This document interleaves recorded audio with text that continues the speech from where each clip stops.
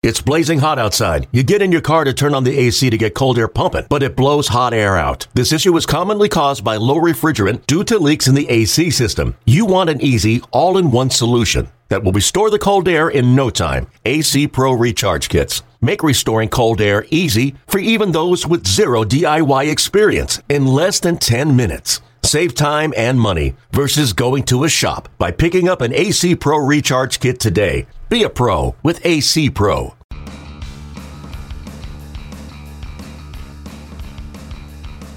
Welcome into the Pipeline Podcast. Tim McMaster, that lucky guy, is covering the World Series. So that leaves just myself, Jonathan Mayo, and, of course, Jim Callis to talk about the World Series and some other things in this year's edition. Jim, I know you're back from the Fall League. I hope your travels went okay. Yeah, everything went good. It was fairly smooth. Excellent. Well, we will touch on the Fall League at the end a little bit, but obviously everyone's paying attention to the World Series as we record this. We are sort of waiting for Game 2 after the Red Sox won Game 1, 8-4. So we're going to kind of unpack the World Series from a prospect standpoint, looking at it from a couple different angles. Both Jim and I have stories that do this in a couple of different ways, and we're going to start out just by looking at the top former prospects who are in the World Series. And Jim, this has kind of become an annual story, which I love to read that you do in terms of ranking guys as prospects who are now playing in the World Series. Some of the obvious names are on there. The top of the list. I know that you struggled a little bit trying to figure out who to put where at the very top of this list. Yeah, because again, we're doing this. It's not where you were drafted. It's we try to gauge when we're ranking these guys, what your prospect status was when you first made your big league debut, and even that's tricky because, as you know, Jonathan, when we talk about top 100 lists, and you can go back and look at those, but those are really a snapshot, a specific moment in time. So if you do a preseason list and the guy gets called up in August, a lot can change by then. Case in point, he was well down the list because this is a pretty loaded series where I think there were 21 guys who are on MLB.com top 100 prospect list one time or another. But Yasiel Puig was not ranked especially high in the preseason top 100, but went out and tore it up in the minors. And if you had done a list, right when he did his debut, he would have ranked higher. But it was interesting. The number one spot I thought was fairly easy. It was David Price. He was the number one overall pick in the 2007 draft. He was up at the end of 2008. I think the only guy you could really challenge him as being baseball's top prospect at that point might have been Matt Wieters. But I think you ranked David Price number one when you were at MLB.com then, Jonathan. I was at Baseball America, of course. I also thought David Price was the best prospect. So he was easy. After that, you could kind of argue the guys in different orders. Manny Machado, first high school player from the 2010 draft, number 3 pick overall. First player in that high school player from that draft to make it to the big leagues. He got there right after he turned 20, learned third base on the fly, and was very impressive. He was in the running for best prospect in baseball when he got called up. I guess I will correct myself. We had Andrew Benintendi as our number one prospect. Well, let me rephrase that. When Andrew Benintendi made his big league debut, he was not our number one prospect, but he was still rookie eligible, and he ranked as our number one prospect the following year. And then there was Xander Bogaerts, who I think we had at number 2 on our prospect list. And his story was very similar to Manny Machado's. Got to the big leagues at age 20, like the Orioles did.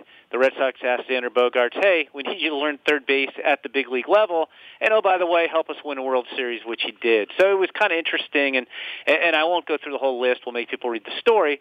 But then we had 2 more pitchers, Clayton Kershaw and Julio Urias, right behind those 4, and they were probably in the running, not necessarily for the best prospect in baseball, but for the best pitching prospect in baseball when they made their debuts. And I just enjoy looking back at this stuff. And, a lot of times, guys, people, forget about the kind of the prospect origins of these guys. So I ranked all 21 top 100 guys and tried to tell you a little bit about what they were when they were drafted and what they were when they got to the big leagues. Yeah, I love some of the background stuff they have. You mentioned Kershaw. I love, and anytime you sort of look back at drafts, it's always fun to kind of look at sometimes it's better to be lucky than good, just in terms of a guy being there for you. And you quickly told the story of Clayton Kershaw, that, things could have gone very, very differently. Hochevar went number 1 in the 06 draft. That meant Andrew Miller ended up 6 to the Tigers, and the Tigers were going to take Kershaw. So things could have been a whole lot different if things had unfolded differently.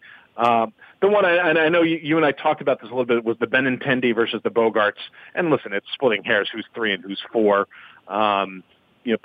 Both with the Red Sox, but it's always fun to sort of make arguments. And I know that you enjoy splitting hairs with the best of them, so I'm sure it was a fun exercise to figure out who to put where. Yeah, no, I actually texted, I think, you and a couple scouts to get their opinion, because you know me, I'm obsessive about my list, and even though, this is subjective, I still wanted to make sure I had the right guy at 3 and the right guy at 4, and if I rewrote this tomorrow, I might flip them. But right. It's always kind of fun to look at that stuff. Yeah, and like Julio Urias, you put right behind Kershaw, and it's easy to forget that he's still only 22. Just because of how quickly he got to the big leagues, and then the injury problems that kept him off the field for so long. I think people are getting a look at what he's capable of right now in these shorter stints, but he has a really high ceiling. If you were to do a list like this 5 years from now in terms of who end up being the best players, he may have to jump up just because we've yet to see what he might end up becoming when all's said and done. Yeah, no, exactly. It's interesting too, looking at guys like a Cody Bellinger, who was only a 4th round pick, and people probably don't remember because he wasn't a big name at the time, but he was a 4th round pick. He did get an overslot bonus at the time, not huge money, $700,000. But the question on Cody Bellinger, oddly enough, was power. He was a really lanky high school kid who had kind of a relatively flat swing, and people weren't sure how strong he was going to get and how much power he would have. Right. And he really didn't hit for much power his first 2 years in pro ball. His pro debut was a struggle. He was really good, but it was more average in power in the short season league his second year. And then he made adjustments, and he's the Cody Bellinger we see today. But it's just, I think the other thing that's kind of interesting looking back at these things, too, is to remember that, development's not linear. Not all guys just, make gradual improvements. Some guys, struggle for a little bit and then take off. It's also interesting looking at, some of these guys were huge prospects back then and are more bit players now. Drew Pomerantz was the number 5 overall pick in the draft. And now he was the last man added to the World Series roster for the Red Sox. So I could write those stories all day. I really enjoy taking a look back. Yeah, we'll get to a couple more look back stories that we're both working on as we proceed here. But we always like to look at not only the top prospects, the guys that we had ranked highly and things like that, but the guys that not just we missed on, or prospect rankers missed on, but a lot the scouting industry missed on, and the sort of humble beginnings guys. We'll use the phrase that you threw out there when we were discussing this, and but there are some good names. Some have turned into superstars, and some are complementary parts, at least of the World Series points out. But the first guy that obviously comes to mind has to be J.D. Martinez, doesn't it? Yeah, it's interesting. J.D. Martinez was a 20th rounder out of Nova Southeastern in 2009, and I want to say, I think there were 3 or 4 big leaguers on that team. I know Mike Fiers was on that team too. He signed for $30,000. It had a great year at Nova Southeastern. Not that college stats mean a ton, but he hit .428 as a junior. He came out, and it's interesting. I went back and looked. He had success right away. He won the New York Penn League batting title in his debut. He was a South Atlantic League MVP in his first full season. But he was more of a guy who hit for average with decent power. The power that we see now, we all know the story about how he remade his swing after the Astros released him. But that wasn't apparent at the time. It was an all-bat guy. He was kind of seen as really a second division regular, not a guy who was doing what he's doing now, which is batting in the heart of the order for a World Series caliber club. I will say, Jonathan, I went back and looked. I was back then. I was at Baseball America doing draft report cards every year, and I did mention him in our Astros draft report card. Both, he had the debut as obvious, and for best late round pick, I wrote he's a decent athlete who consistently puts the barrel on the ball. So that was my initial take. And then Dodgers, have a story that's kind of similar. Justin Turner. Now he played at a high profile program. He was at Cal State Fullerton, right? But he was a senior signed. $50,000 as a seventh rounder. And he was kind of seen as a utility guy. Reds took him. He hit for average in the minors, but never really showed much power. Guys didn't really see him as a shortstop, and he bounced from the Reds to the Orioles to the Mets and to the Dodgers, and he was another guy who remade his swing and really took off. And I think we both did the A system, Jonathan, didn't we, when Max Muncy was coming up? What was your take on him coming up through the minors? Do you remember much about him? No, which says plenty. I mean, I do remember him, as a guy who,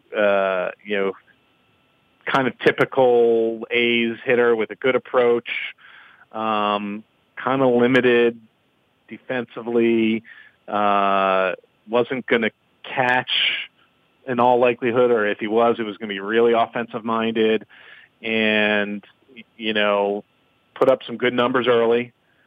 Kind of plateaued a little bit, and he got released. I mean, that's it's not often you see a guy get released and then, a year later turn into an integral part of a championship team. And I think they were making a point on the broadcast in Game 1, talking about what Muncy did in the first half and what Matt Kemp did in the first half.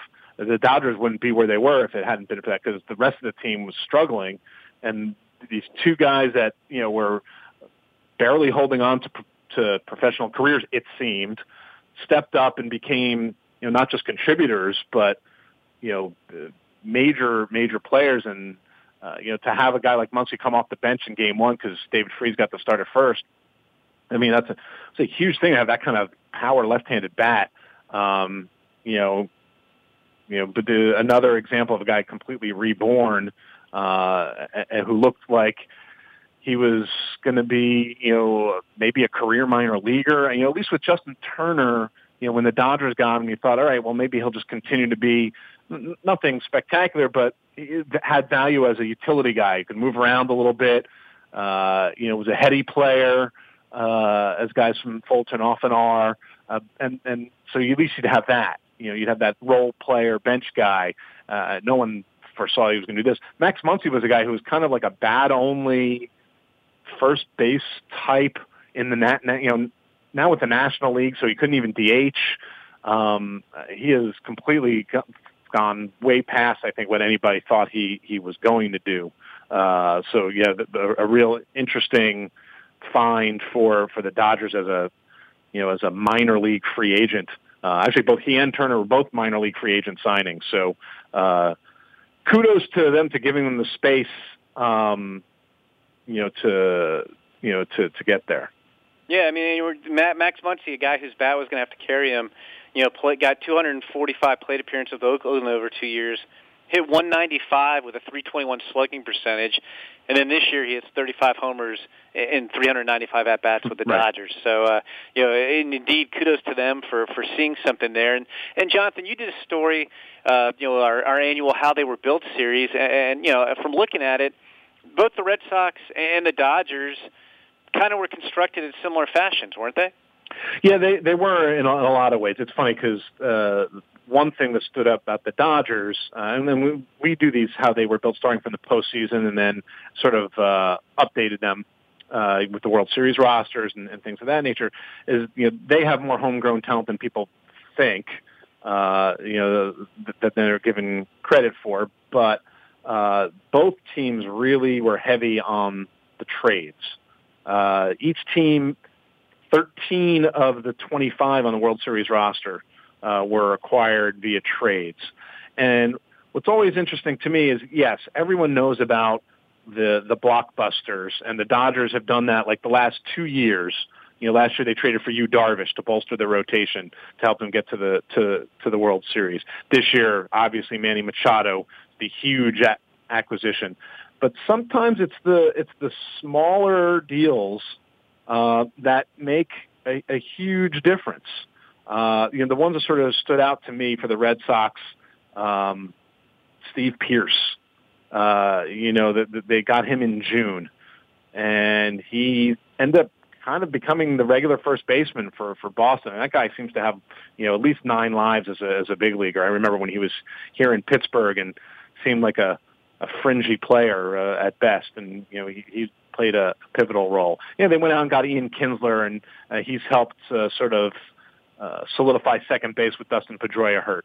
The one that really kind of has been amazing to me is Nathan Eovaldi, who they got from the Rays, and talk about a guy who's sort of resurrecting his career after injuries. And he has been, he was so consistent in the rotation down the stretch. He has been pivotal in what Alex Cora has done in terms of dropping starting pitchers into their bullpen when needed, pitching multiple innings. His stuff plays up in those roles also. So, those kind of deals. On the Dodgers side, there are those big trades, but they also went out and got Chris Taylor in a trade. They got Alex Wood, guy in Kike Hernandez. All these guys were guys they got for trade. Matt Kemp, who I mentioned earlier, who was a trade. It was almost like a salary dump kind of thing, and he sort of fought his way onto the big league roster, and then onto being an all-star in the first half. His first half, again, as I said, without that first half, who knows where the Dodgers would be, because they were floundering as it was, and without those, and then they went out, getting a David Freese, who has come up with some big hits and obviously has a long postseason resume. I think that they found a way to, use the blockbuster, but also those smaller trades. I think have been pivotal for both teams to get to where they are right now. Yeah, and, it's interesting. I mean, these are two teams with huge payrolls. I want to say the Dodgers, they dialed it back this year to try to get, reset their luxury tax penalty. But the Dodgers, I think, had the highest payroll and maybe set records for highest payroll, the previous 4 years. But at the same time, both teams have done very good work, developing their own talent. These are teams, the Red Sox were our number one farm system in mid-2015. The Dodgers were number one in the spring of 2016. And one of the things when we're doing something like this, it doesn't always show up, but, it's not just the guys that you produce. And the Red Sox had Benintendi and Devers, and the Dodgers, Bellinger and Walker Buehler and Julio Urias are probably their biggest homegrown guys. Clayton Kershaw, going back further, Xander Bogaerts, Mookie Betts were guys who were Red Sox from before we had them ranked number one. But also just providing the ammunition to make trades. Yes, having financial resources. It's nice that you can afford to trade for Manny Machado, but you have to have the ammunition to go get him.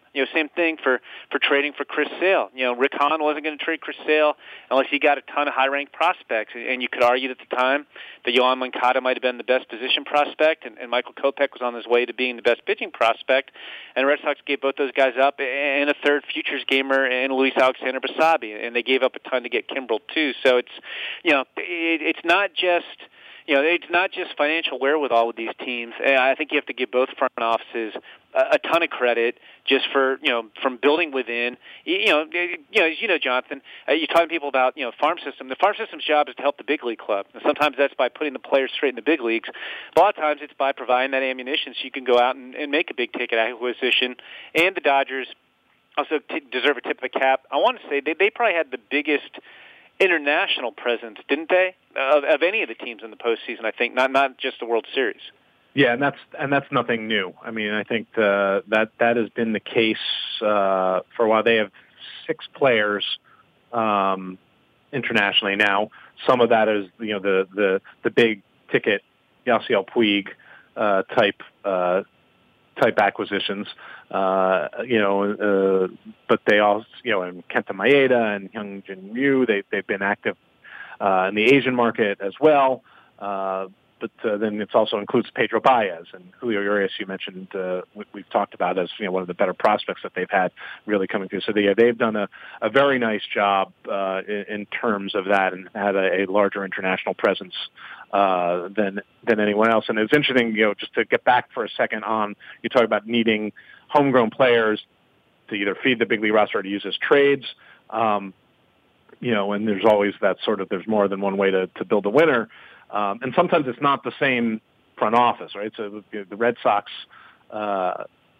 built up their farm system previously, and then Dave Dombrowski, who does have a reputation for using the farm system to make trades for the big league team, to bring in big leaguers, he used a lot of that ammunition, but it's hard to fault him when the team wins 108 games and it's a game up now on in World Series, and it's, I think, for most people, the favorite to win this year and perhaps built to be successful for the next couple. Well, the interesting thing, we talk about building from within and building through the draft. A lot of big names from the 2010 draft are in this World Series. We touched on a couple of them. We're talking about ranking these guys as prospects. But I know, Jonathan, you've been kind of digging into that a little bit. Talk a little bit about what you found when going back and looking at that 2010 draft impact.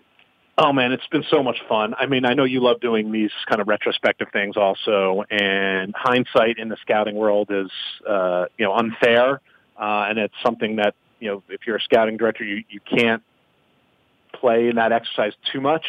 As Chris Buckley, the Reds scouting director, I guess now he's got a fancier title that he's been bumped up a bit, but the scouting director for years for the Reds, he's like, you look back and there are always do-overs that you're going to want. Mike Trout went 25th in his draft year, but 2010 was really interesting, and there are now 4 guys from that first round, actually from the first 13 picks, who are in the World Series with the addition of Drew Pomeranz. You mentioned went number 5 overall. Manny Machado was the number 3 pick that year, and had that year was one of those years where a few guys separated themselves. It became pretty clear that this was the Bryce Harper year for people who don't remember. It was pretty obvious pretty soon that he was going to be the number 1 guy, unless there was some financial reason that it wasn't going to happen. And then after that, it was really Jameson Taillon, who's a high schooler out of right-hander out of Texas, out of the Texas high school ranks, and Manny Machado, who's in Miami, high school player. And depending on who you talk to, both with the Pirates who picked 2 and the Orioles who picked 3, but even on down, you probably could have gotten 30 different opinions on who should have, how they would have toggled that one back and forth, and you could make an argument for either. And in the end, the Orioles were kind of in an enviable position because they could just wait to see what the Pirates were going to do and likely take who was left, and that's exactly what happened. The Pirates took Taillon, and the Orioles took Machado, and at least as of right now, Machado has had the better big league career because of Taillon's injuries. I think there's still a lot of baseball left to be played for all of these players.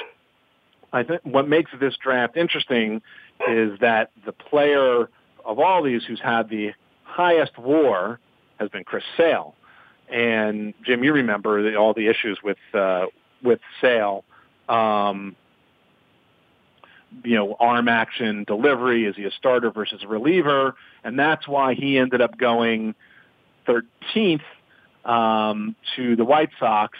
The Reds had Grandal, Yasmani Grandal, who was a switch hitting catcher out of the University of Miami, and Sale topped their board. They went with Grandal. The White Sox went with Sale. The rest, at least as of right now, as they say, has been history. Yeah, it was interesting because, as you mentioned, there was a clear top 3, and I do remember one of the interesting things in retrospect was talking to the Pirates. They would have taken Jameson Taillon number 1. I don't know if they were turned off by the make-up questions about Harper, but I do remember them specifically telling me that. And there was no clear-cut number 4 guy. And I just think too many teams talked themselves out of Sale because he was super skinny. He had the low arm angle. Now, he'd had a lot of success. He was the best pitcher in the Cape Cod League against the best competition in the country. And he had held up all spring at Florida Gulf Coast. But teams outsmarted themselves. I mean, what's interesting is the number 4 pick wound up being Christian Colon, who didn't have much of a big league career, but did get the game-winning hit in the game that gave the Kansas City Royals their World Series championship. And you had one team after another kind of talk themselves out of Sale. But back then, the top college pitchers, usually the top 2 or 3 college pitchers in every draft, would get a 4 or 5 year big league contract worth about $5 million. And so you threw that on top of the concerns about the arm angle and the frame, and people passed on him. And one of the great things, it was pretty interesting. The team that took him was probably the team that spent less on the draft than anybody, the White Sox, and they were notorious. Jerry Reinsdorf hated the draft. He hated spending money, and they basically adhered to the commissioner's office guidelines for what you should spend on picks, which was usually well below market value. And it was an interesting situation because they told Sale, we're not going to give you a big league contract. We're only going to give you the slot bonus, which, back then guys were signing for well above slot because the slots were unilaterally determined by MLB and were so low. But if you sign, and you sign quickly, we'll give you every chance to make the big leagues this year because the White Sox were kind of on the fringes of the wild card race. And he did, and he went on from there. So it was real interesting to see, to see that unfold. But and it's interesting too that the Drew Pomerantz, went ahead of 2 of those guys, ahead of both Grandal and Sale. And again, he kind of fit the more traditional look of what you wanted a starting pitcher to be. And his thing was interesting too, Jonathan, because he got traded almost immediately by the Indians. I had not remembered this until I was writing my story, but you can't get traded until a year after you sign a contract. And he actually got traded and was in limbo because he couldn't change organizations officially as the player to be named in the Ubaldo Jimenez trade, and he was up very quickly the next year too. So it's just interesting to see, how all this stuff kind of circles back. And here we are, 8 years later, 8 years, and 4 of the top 13 picks are in the draft, are in the World Series. None of them with the teams that picked them. Yeah, no, that's true. They've all been moved. Pomerantz is a guy who, it looked like he was on the cusp of, I don't want to say being a bust, but not being quite what you would want from that college lefty you take number 5 overall. And yes, he's not the guy that you thought he'd be, certainly not in Chris Sale territory. But he's carved out a big league career and has had some success. One last Chris Sale story, and then we'll move on a little bit. It was interesting because Chris Buckley, the Reds scouting director, you and I have talked to a lot, was saying that sure, he would. In retrospect, he would have taken Sale, but this isn't one of those ones where he would want a do-over. Just because Yasmani Grandal he's a pretty solid player, so you wouldn't necessarily. There are ones you'd say, I would totally do over, and there were countless teams. The Diamondbacks took Barrett Laux, who never pitched a day in the big leagues. The Padres took Karsten Whitson out of high school. Matt Harvey and Delino DeShields went 7 and 8, and they've obviously been big leaguers. Michael Choice, Deck McGuire. So those might be teams that would be like, boy, I wish we had that to do over. Chris Buckley would not have done it over, but would have taken Sale. And then you mentioned the fact that a lot of people probably overanalyze, and that happens sometimes with a guy with the arm action that Chris Sale is. One of the things that I think that benefited the White Sox is that they didn't really have the time to overanalyze because they didn't think there was any chance they were going to get him. And in fact, Kenny Williams was the general manager, who typically likes to go out and see guys that they're going to take in the first round, hadn't seen him. So they kind of had to do it, not quickly, because they started to get an idea, but more quickly than you would have normally. And Doug Lauman told me, and this will probably show up somewhere in the story, that, who knows, if they had the time to really break it down and look at the video frame by frame, maybe he would have been swayed to go in a different direction. But because they had to kind of make more of an adjustment on the fly than they would have, they ended up taking him, and obviously it worked out. That's a great point. I was just say, Jonathan, because if you look back when Kenny Williams was in charge there, they liked to draft physical specimens, and Chris Sale was not a physical specimen. So I had not thought about that, but you're exactly right. Had they had better idea that he was going to get there, and Kenny Williams went out and saw him, Kenny Williams might have been concerned about the physique too, and they might have passed also. Like you said earlier in the podcast, sometimes it helps to be lucky. Yeah, and it also helped that when Doug Laumann saw him, he remembered the exact date. By the way, it was a game against Belmont. He threw a one-hit shutout. He threw 132 pitches, and the first 3 innings he was 93-94.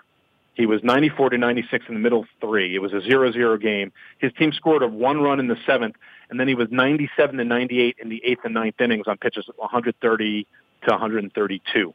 So he kind of threw all those questions out the window by seeing him. And as he and Chris Buckley, because they've picked side by side a lot, said it's like the difference often is how you see him when you see him. You can have all the data in the world, and if you don't see him that great, you're not likely to pound the table for him. And since Doug had seen him so good, it was easy for him to say, this is the guy we need to take. But more on that when people see the story.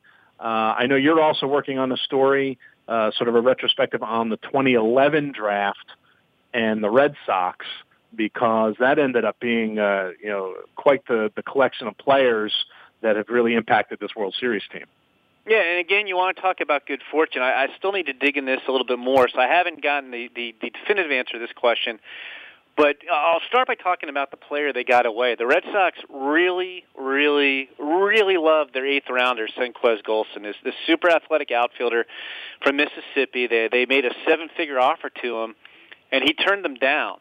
He wound up going to Ole Miss to play football. He got drafted 2nd-round pick of the Steelers, which is, I think, both my favorite team and your favorite team, and was hurt. I don't know if he's ever played an NFL game, but he was a very good NFL prospect at one point as well. But I'm not sure if they signed Senquez Golson, if they have the money to go get Mookie Betts in the 5th round and sign him. And it was interesting because the scouting reports on Mookie at the time, there was a reason he went in the 5th round. Part of it was a little bit of signability because he did sign for $750, which was over slot. But if you looked at the scouting reports at the time, it was kind of like, you know what, he's a good athlete. He's got solid tools, but no real plus tool if you're grading him out. Nobody was projecting he was going to be, it looks like the MVP this year in the American League. And even his pro career didn't start that way. He was just kind of an athletic guy, middle infielder at the time, good basketball player. I think he was the Tennessee boys high school bowler of the year as well. And they really did a good job with that. But beyond that, I mean, you have Jackie Bradley Jr., who was actually only their 4th pick in the draft. He would have been a guy who should not have been there, but he had a rough year. He had a wrist injury, and that was the year the NCAA really toned down their bats. And Jackie, by contrast, was kind of, the scouting reports were pretty accurate. He was, tremendous defensive center fielder and, inconsistent with the bat, but he had some power and he drew some walks, and that's kind of the player he's become. But he was only the 4th player. The first 3 picks they had were Matt Barnes, who's now a key reliever for them, but at the time they looked at maybe be a number 3 starter. Blake Swihart, who was a guy who fell because of signability to late in the 1st round. And as you know, Jonathan, I had a love affair with Blake Swihart as a prospect. I thought he had the tools of a young Buster Posey, and just because of injuries and opportunity, that hasn't quite worked out, but he's on the World Series roster. And then their 3rd pick ahead of Jackie Bradley Jr. was Henry Owens, who at one point was one of the highest-ranked lefties in the minors and never really kind of broke through. They got a couple other fringe big leaguers. And then in the 9th round, they took Kent State 3rd baseman Travis Shaw, who's also rapidly, or not rapidly, but well exceeded expectations, although they traded him in the Tyler Thornburg trade a couple years ago and really haven't got much out of Thornburg. But, that is one of your early favorites for being one of the best drafts of the decade. And, 4 players on this World Series roster, and had the Brewers won Game 7, would have delivered 5 players in this World Series. Yeah, I mean, that's really an unbelievable haul from one draft. And poor Henry Owens. That's all I have to say. I kept wanting Henry Owens. He was the guy that I thought was, of this group, was kind of the exciting, coming out of the draft, just a, projectable lefty. But anyway, I'm looking at their 2011 draft haul, and he did make it to the big leagues. So at least you can say that. And I mean, if you want to give them credit, we're talking about providing ammunition. their second-round pick, they drafted Williams Jerez, who was an outfielder, a high school outfielder from New York, and he didn't really hit, and they wound up converting him to the mound, and they traded him along with Ty Buttrey this year and got Ian Kinsler. So, I mean, even for a guy who hasn't done much at the big league level yet, he's contributed too. So, I mean, that's what, 25% of the World Series roster was either drafted in 2011 or came from trades out of it. So, pretty impressive. Very good stuff. All right, before we wrap things up, you did just get back from the Arizona Fall League, so you got a chance to see all the talent. But I'm curious to if you have as sort of final thoughts, any talent or anybody that stood out, anybody that surprised you in terms of what you saw in your week in Arizona. Yeah, I'll throw out a general thought. I got 2 extra inning games, so I got to see my favorite rule with the runner on second base. But I can't tell you how many games I was covering that were 0-0, 1-1 after 8 innings, both teams 4 or 5 hits. The offense, for whatever reason, seems to be down, at least at the games I was at. I mean, there have been a couple of explosions, and steals are way up compared to the past. And so I don't know what that means, but that was a general thought I had after being out there for a little bit more than a week. I mean, in terms of players, I mean, it's interesting. I got to see Vlad Jr. a couple times, and I saw him get hits both games. I think he still has a hit perhaps in every game he's played, but it was only 1 hit. I didn't see him go off. I saw Daz Cameron play pretty well. I saw, in the Tigers system. Daz Cameron told me a great story. I asked if his dad had played in the Fall League, and he said no, but he was supposed to, and got bumped by Michael Jordan, which was like pretty. I thought was a pretty cool story. I'd never heard that one before. That Michael Jordan took his spot. So that was kind of cool. I saw Eli White get a couple hits. Kind of building on the great season, the breakout season he had in Double-A. He's a totally different player than he was coming out of college. Pitching wise, I was spoiled. I got to see Forrest Whitley pitch twice. I didn't get to see him Johnson strike out the first 7 batters in the game like you did, but I saw an outing where he just looked tremendous. And then I saw an outing where he struggled in the first inning, gave up a couple runs, but then kind of rallied after that. His secondary pitches weren't as sharp. He's clearly the best pitcher in the league. And then a couple of relievers who've kind of stood out to me, not big names, but Melvin Adon with the Giants, who's his body looks like it's in pretty good shape. He's throwing more strikes. He's 2-seaming, not just 4-seaming up to 100. And then I think we had him on our sleeper list coming into the Fall League season. Matt Livenis of the Yankees, he just gets a lot of movement on his pitches and is very tough to barrel up. So those are 2 kind of obscure names that stood out to me when I got to see him pitch in relief. Yeah, I did notice, I think as we talked about that, the first week of the Fall League is always a blur for me because I'm running around doing all the video interviews for our overview. So I don't really get to focus. But I do remember looking up and feeling that every reliever coming in was upper 90s. I'm sure that wasn't the case, but I felt that there was more premium power stuff coming out of bullpens than I remember. And there are a lot of guys out there who are having results to go along with it. The guys that you mentioned have put up some good numbers. Darwinzon Hernandez, I think we talked about. Yep. He's continuing to throw well. There's some other guys throwing well also with putting up 0. So it should be fun. I go back out on Monday morning, so our next podcast I'll be out there, and we'll be able to talk more, focus on the Fall League then. But I think that will do it for us. I think we managed to muddle through without our fearless leader, Tim McMaster. For Jim Callis, this is Jonathan Mayo. Thanks for joining us on this week's Pipeline Podcast.